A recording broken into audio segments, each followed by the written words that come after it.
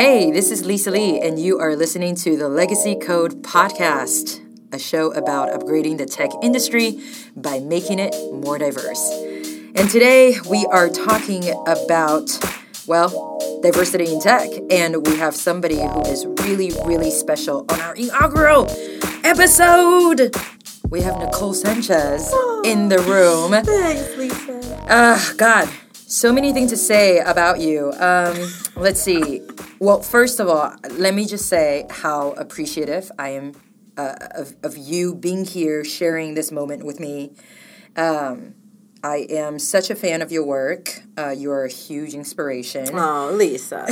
Stop. We can spend the whole 10 minutes on this love fest. Well, I think, I feel the same way. We're doing the work in our parts of the sector, and when we get together, it just feels really good to talk about what we're learning and how things are changing. Yeah, absolutely. And I'm not going to, say too much about you because I want you to have the honor to introduce yourself. But I will say that Nicole Sanchez here is OG tech diversifier. And I would love for you to say a little bit about what that means for you. Sure. Well, it's so perfect, thanks, by the way. Thank you. I recently decided that I was going to own that moniker because I kept having to tell people that I've actually been working on diversity in tech for longer than I think most folks know. This has been a conversation. My first job diversifying a tech company was in 1999, and it was about 5 years after I graduated from college, and I was at a startup back in Boston. And my job was to make the company be the most diverse in terms across all lines: race, gender, age, parental status, physical abilities. I mean, you name it. And the CEO and founder was really into it, and he was an HBS guy. Kind of the in some ways the stereotypical startup founder. But the exciting thing was that he was really into this, and he came. We had met through a mutual friend, and he knew that I had been already working on diversity issues in the public sector, and came and asked me if I would work in a startup. And I said yes, and it went great for a while. Do you want to pause there? Dramatic pause. For those of you who are listening, HBS means Harvard. Harvard Business School. Harvard Business School. I shouldn't have done that. It's very obnoxious. I did not go there. Neither did I. So obviously that led you to then, I think, the Keyboard Center then led you to GitHub where you are today. Yeah, right? well, one important inflection moment is that, we had great success diversifying that company until we started taking investments and until we started to feel pressure from people outside of the company that said, what are you doing? Why do you have a person on staff who does this? Why is this so important to you? And our CEO, as well-intentioned as he was, hadn't metabolized it to the level that he really needed to and succumbed to the pressure, and it was thrown out the window pretty quickly. When I came back from maternity leave, I was fired and told that my priorities were not in line with that of the company, and that now I was a mom and I needed to focus on that, and I couldn't possibly work at a startup anymore. And what? Yeah. So I think it's hard for people to know, to think 16 years ago, the startup ecosystem was much different than it is now, that people were still questioning whether there was money to be made, whether or not, quote-unquote, internet companies were viable, what's the monetization model, like really in its infancy. And once that pressure was applied to the argument around diversifying a company, it was easy to throw it out with a whole bunch of other initiatives. And I left tech for a while and just said, you know what, I don't think this is a sector that's going to be able to do this. But I just kept coming back little bits. I just kept, dabbling here, dabbling there with my geeky self. Until then, in 2010, I went and worked here in Oakland, where we are right now, at the Keyboard Center for Social Impact, and did that for several years. Yeah. Yeah. Taking this even, further back than that, do you remember a pivotal moment in your life where you were like, I'm going to be the OG diversifier. No. Yes. Some of us don't have that moment. I think it's just like who we are. It's our identity, but I'm just kind of curious. Well, I call myself a people geek also because I think that we need lots of different kinds of geeks in the tech sector and that engineering is a really important thing. But I also fall into some of the stereotypically geeky things, like I'm a Star Wars nerd and, science fiction nerd and a gadget nerd. And, I really embrace my geekiness, but what I studied in school and what I love is figuring out how people behave, why they make the choices they do, how they behave in groups and teams, how they behave as a company. And so that I have always found fascinating. I didn't realize that didn't naturally come to everybody.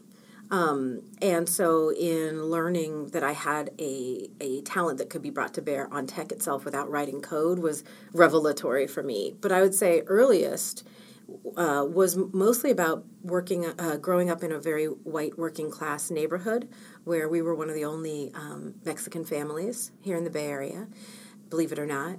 And really being faced with some of the ways that racism manifests itself, not as we learn about it in books, like at lunch counters, but more about the subtler stuff that happens in the classroom, that happens on a sports field, that happens in media, right? Absorbing a bunch of that and realizing, wait a minute, I'm not reflected in anything around me other than in my own home, and wondering how we could fix that because it felt wrong. Yeah. It's what I call kind of death by 1,000 paper cuts. Yeah, exactly. It's ongoing. Yeah. You recently wrote a piece on Medium about your dad, who sounds like a very wonderful man. He was. And in reading this piece, you could immediately, understand why it is that you do the work that you do today. So, there wasn't necessarily, like, I think, a pivotal changing moment for you, right? But it's what you've been living with. So tell me a little bit about him. Well, so this is a piece on Medium called Diversity in Tech and What We've Already Lost. And my parents are from East LA, and my dad is the youngest of 11 children. And in 1962, he was able to fulfill his dream of going to UC Berkeley. He was accepted. And I talk about this a little bit in the piece, but there was no, federally guaranteed financial aid, no affirmative action. There were no student centers for Latinos to, rally together and talk about what it's like being at a university like that. And so he went and had no money and just kind of figured out how to be at Cal and loved it. I mean, he loved the campus. He loved it. He was a math major. And, you grew up poor and you come to a giant university that's very elite and there's a lot of culture shock, but he was doing it. And, he put himself on a path that should have fulfilled the American dream, only to be met with some really ugly racism to the point where he was left homeless in his sophomore year. And he tried very hard to stay in school but couldn't. Went back down to East LA where my mom had just graduated from high school. She got pregnant. Before too long, they had 2 kids. They came back up to Berkeley. My dad tried a second time to go to school, all the while working in a hamburger restaurant here in Oakland, and tried a third time. And the third time he tried was during the free speech movement and during the anti-war protests on campus, which I didn't get too much into in the piece, but the really interesting thing to me about that is that I grew up with a perspective on those highly romanticized moments in history with my parents' perspective, which was my dad was saying, I just wanted to get to class. I agreed with everything that people were fighting for, but I had 2 kids, and I just wanted to get to class. And I kept getting tear gassed, and there were soldiers on the street, and I couldn't get to class. Yeah. And it's just one of those reminders that not everybody is this freewheeling 19-year-old, like a Mario Savio who can stand on a car and, shout in a megaphone and rally people. My parents' contribution to that, interestingly enough, was that they used to babysit the kids of other students so that those students could go to protests, and that was their invisible. Yeah, you know, I mean, it takes a village to get those things off the ground. But ultimately, he couldn't finish, and ended up working at that hamburger restaurant for the rest of his working days. Yeah, yeah. And it wasn't quite clear in your piece, but I know you said that he was pledging for this fraternity. Mm-hmm. Did they ask him to leave? Yes, because of his identity.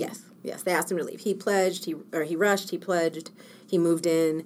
The fraternity house was the cheapest way to live, mm-hmm. And so he figured that out. Sophomore year, moved in and was faced with a bunch of folks who just didn't know Latinos. Mm-hmm. Honestly, like 1963, 1964, did not have any exposure to Latinos or to Mexicans, and were aghast that they had sort of accidentally let one in. And Sanchez, yeah, what? Exactly. Well, the question was, what kind of name is Sanchez? Which ended up being a joke in my family. Like, what kind of name is Sanchez? And we're like, are you kidding me? Yeah. We say Sanchez. It's French. Target. We always say, Dad, you should have told him it was Sanchez. Yeah. You're French. Oh, gosh. But yeah, he was asked to leave, and then he was homeless, and then he just couldn't hang on anymore. I had somebody, interestingly enough, lots of positive feedback on this piece, but one person, I talked about my dad living on an apple a day at that point, and this person said, you couldn't live on an apple a day. And I just thought, does this person not know? The person who said that to me, right, in the comments. Never read the comments, but I did. It was like, could you really live on an apple a day? And I just thought, you don't know people, do you? You don't. You don't. How do you not know anybody who's ever had to live on an apple a day, like, or the equivalent? Well, and the funny thing is, out of the entire article, that was what they picked up. That was what they picked up. I had a friend who studied nutritional science, also at Cal, actually, and had to do this exercise of if you only had $1, right, or $2 a day, how do you fulfill everything that you're supposed to get in the food pyramid? And I think that was a moment for a lot of the students because they connected that affordability to fast food. Yes. That was the only thing that you could really afford. That's right. And I think the other interesting thing about my dad's story, in my opinion, is that he ended up working in fast food. He ended up eating a lot of fast food, and it ended up being a huge factor in his illness and death. And, I originally had a couple paragraphs in there about it, and I thought, no, like, it's almost too much. It's too many layers of social inequity and sort of social issues around nutrition and what's affordable and, but it's all tied together. Yeah. I think we should choose our presidents that way with the $1 a day test and give them a year to live on $1 a day and see who comes out, having learned a few things and then debate. Yeah, I think that could be a good one. Right. I mean, it's honestly all relative. Yeah. And the fraternity thing reminds me too of sometimes I get very ignorant comments from people about, well, why are there Black Greek and fraternities and sororities and why are all of the Asians hanging out? And it's like, do you not understand that these organizations formed because they were not allowed, right, to be in your general Greek system. But anyway, well, okay, so I digress. I know, but the one last thing, I think if people are interested in that topic, one of the first books I recommend to folks is Why Are All the Black Kids Sitting Together in the Cafeteria by Dr. Beverly Daniel Tatum, who was the president of Spelman until recently. And it is a great explanation of why people of color choose to, as some folks like to say, self-segregate or, socialize in groups that are safe, that are the in-group. And it's a great examination of how that is a mode of survival. Absolutely. There's a paragraph in your piece that I would love for you to read, if that's okay. Sure. So we have it here in front of us. So whenever you're ready. I think this is in the middle of the piece. Those of us working on diversity in tech know that we've been losing talent like rays since before tech was considered a viable industry. Even worse, we continue to lose it today in countless stories just like his. Quote, diversity in tech. is only a new concept to those who have remained willfully ignorant of the systemic inequities blocking Black and brown people from full participation. For generations, we've been robbed of their intellect and creativity. Our industry cannot afford this decades-long leak of Black and brown brilliance. So tell me more about this paragraph and kind of what you were thinking when you were writing this about losing talent and not being able to afford to be able to do that. Well, there are a couple of things. One is that I'm realizing as I'm getting older, I'm 43 now, I've been telling more and more stories about, I'm the old-timey person who says, well, it used to be like this. And I discovered recently that there are some folks working on this part of the field who think that it just started yesterday, or just started the day that Google released its numbers or, whatever, and that it's a recent conversation, and that instead it's actually a conversation that every sector should be having, but certainly in the STEM fields and definitely right here in tech, where we say, no, people have lived and died without us ever knowing that they wanted to be in technology, that we never got to reap the benefits of what they were going to think about and create and teach and write about. And I love that your podcast is called Legacy, because this isn't just about us living today. It's about our parents and grandparents who ended up having to do jobs that completely left untapped their brain power, which we need in order to solve some of society's biggest problems. Mm-hmm. The people... It's a well-known fact in technology that entrepreneurs try and solve a problem that they've faced, right? That's how we got, let's be honest, that's how we got Facebook. Facebook came about because some guys were trying to get some dates. Mm-hmm. Like, that's how it started. Actually, I think it was trying to rate Right, dates, trying to rate, right, exactly, trying to rate dates, right, in their own college. And it became something much bigger than that once a diverse set of people got their hands on it. But if we had folks who had lived on an apple a day in 1963, building the technology we were living with today, I fully believe that we would have a different set of innovations that are as interesting, as potentially more impactful than what we're actually living with today. When I look at that list of people who were in my dad's class, and I list some of them in this piece, I think those were the people he was, in a cafeteria with, or in a class with, or sharing a computer with. And their paths were just so different, but for the grace of God or, systemic inequities and flat-out old-fashioned racism, right? And so it's we've just lost so much over those generations. And we're losing it every day, Every day there are untold numbers of young people who say, never mind, computer science is too hard. And we just don't know their stories. Yeah. This is one. There are millions. Yeah, and I think about those examples all the time. Like, when I think about how Uber got started, I think a lot of people forget that it started out as your personal limo driver. That's right. It was solving a very specific problem for a very specific pool of people. Instacart and all of these food delivery services, right? And tying it back to an apple a day. How are these... really kind of cool, amazing companies serving the people who need to be living, on $1 a day. I don't even know. I mean, do places like Instacart take food stamps? Yeah, we started looking into this and started to, on the social impact team at GitHub, started to list the number of on-demand services that did take public assistance. And so we will blog about those shortly, but Sweet. That's a really important thing, I think, as we're working on a project with public housing authorities all around the country. And what we want to know is how many shared services, right? How many Postmates or Ubers or Lyfts actually access the users that we're going to be working with now. Yeah, we should be reaching... Right. And this kind of, I've been thinking about this for a long time, and I think this is a good segue, which is just this concept of diversity. I feel like, I don't know about you, but I feel like at every event, you always get that one person who's like, wait, but what is diversity anyway?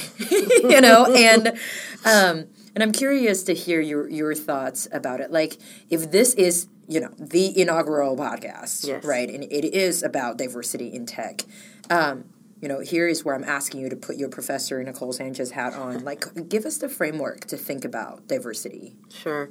Well, I've had people, I'm sure you have also, who've said to me, I don't agree with diversity. And I go, it's like saying you don't like the composition of the air you're breathing. Oh, I'd like for there to be a little more oxygen and a little less. It just is. Diversity is. So you don't get to agree or disagree with it. But what I've been doing recently, and I found this to be, I think, pretty effective, is we've got to have a working definition of it. So what I use these days is something to the effect of, we're talking about non-cognitive demographic characteristics that are underrepresented in tech and overly predictive of career and educational success.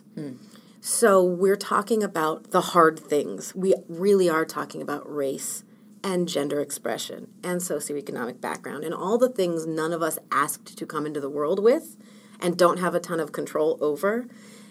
But you can predict at birth, based on epidemiological data, how well someone's going to do, how much money they're going to earn over the course of a lifetime, how long they'll live, what they'll likely die of. And so much of it is tied to race and gender. And whether or not we like it. Whether we like it or not, whether we want to actually admit it or not. Yeah.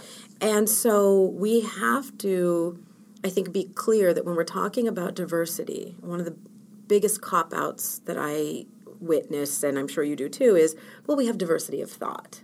And I just want to say, yeah, no kidding. Anytime you put two people in a room together, you've got diversity of thought. Lisa and I don't think the same about everything. Actually, no. Well, right, exactly. We don't. We don't. Maybe we do. I don't know. We haven't really pressed on what that might be. But it is a cop-out. It is a cop-out. And race, whether we like it or not, race and gender and geographic background and primary language and all those things inform the way that we look at the world, because the world has treated us in specific ways based on looking at us. They look at you and they see an Asian woman. They look at me and they probably can guess I'm Mexican. They can guess that I'm Latina, right? And the world interacts with us that way, for good and not. My diversity of thought based on those characteristics is much further away from straight white man's, for example, than a collection of people who come from a similar neighborhood, right? Or all went to the same university. Or, the list goes on and on about how tech finds its talent. And if you really want to get the spectrum of human experience, you have to say that diversity means race and gender expression and socioeconomic background and all of these things that we don't like talking about. Because if you just cop out and you say, well, we have diversity of thought, then it doesn't matter. You can hire all your friends. And that's what we've seen the tech sector do for a generation. Yeah. And I think one thing to note, which I have found very interesting, is that when you ask anybody who I think is a person of color about diversity, it is immediately understood as, my race or my gender, basically some of these physical markers. And when it's somebody who is Caucasian, typically the answer is, well, diversity of thought. And I think we really need to do more to close that gap. And the way that I think about it is really, it's less about diversity. We're all snowflakes. We're all individuals. We're all special. Everyone is special. But like you said, I think it really comes down to the question of access and parity. Those are difficult, I think, for some people to admit and to talk about. Yeah, I mean, I think that we've all, if you're listening to this podcast and you've been part of tech at all, you've heard the word meritocracy batted about, and I think Silicon Valley and the United States overall would love to think that the best and the brightest naturally rise to the top. And if you believe that, and you believe that Congress is full of the best and the brightest and there are no mistakes made, then what you're saying is there couldn't possibly be people who aren't of those demographics that are overrepresented in Congress who are the best and the brightest. And when you really press somebody on that, like, do you really think we should only have this many black women in Congress. Like, we didn't find it. There weren't any smart, any capable, any driven black women who could have represented your district. Well, I'm represented by Barbara Lee, so. Yeah. All right. But when you really press people on it, they say, well, no. There are a whole bunch of other factors. And you say, okay, name the factors, right? And then you start to get into systemic inaccessibility of the avenues that would lead to Congress, or that would lead to a career in tech, or that would lead to a career in academia, or would lead to a long and prosperous life. There are systemic barriers, human-made mess-ups. Yeah, yeah. Well, on that note, on messing up. On messing up. A lot of good stuff for us to think about. Closing off then, what is the one thing that you've changed your mind about recently? Not even necessarily having to do with tech? Nope. It does not have anything to do with tech. All right, well. It could be, you've decided that Drake is actually awesome. Wait, did I not like him before? And no, I don't know. That's just an example that I'm using. I love Drake. My favorite Canadian hip-hop star. Yeah. Okay, here's one, and it's funny because I think it ties back to my dad. My dad raised me and my three sisters to be, like, super sports fans. We are competitive. Oh, I've observed this. And football is a huge sport for us, even though none of us got to play. Well, one of my sisters played flag football in middle school, but none of us got to play. But we are huge football fans, specifically the Oakland Raiders. I have Raiders gear. Like, you open my drawers in my my bureau, and it's like, there's the silver and black drawer.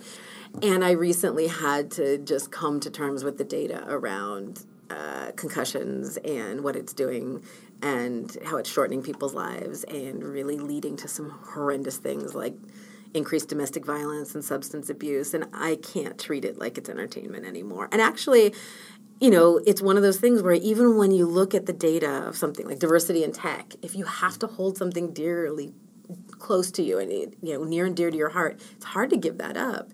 And football as one of my identities, giving that up is harder than I would like to admit. But I'm done with football, and I won't be watching next season. This was my last season. Wow, I know. Can you believe that? Yeah, that's big. Yeah.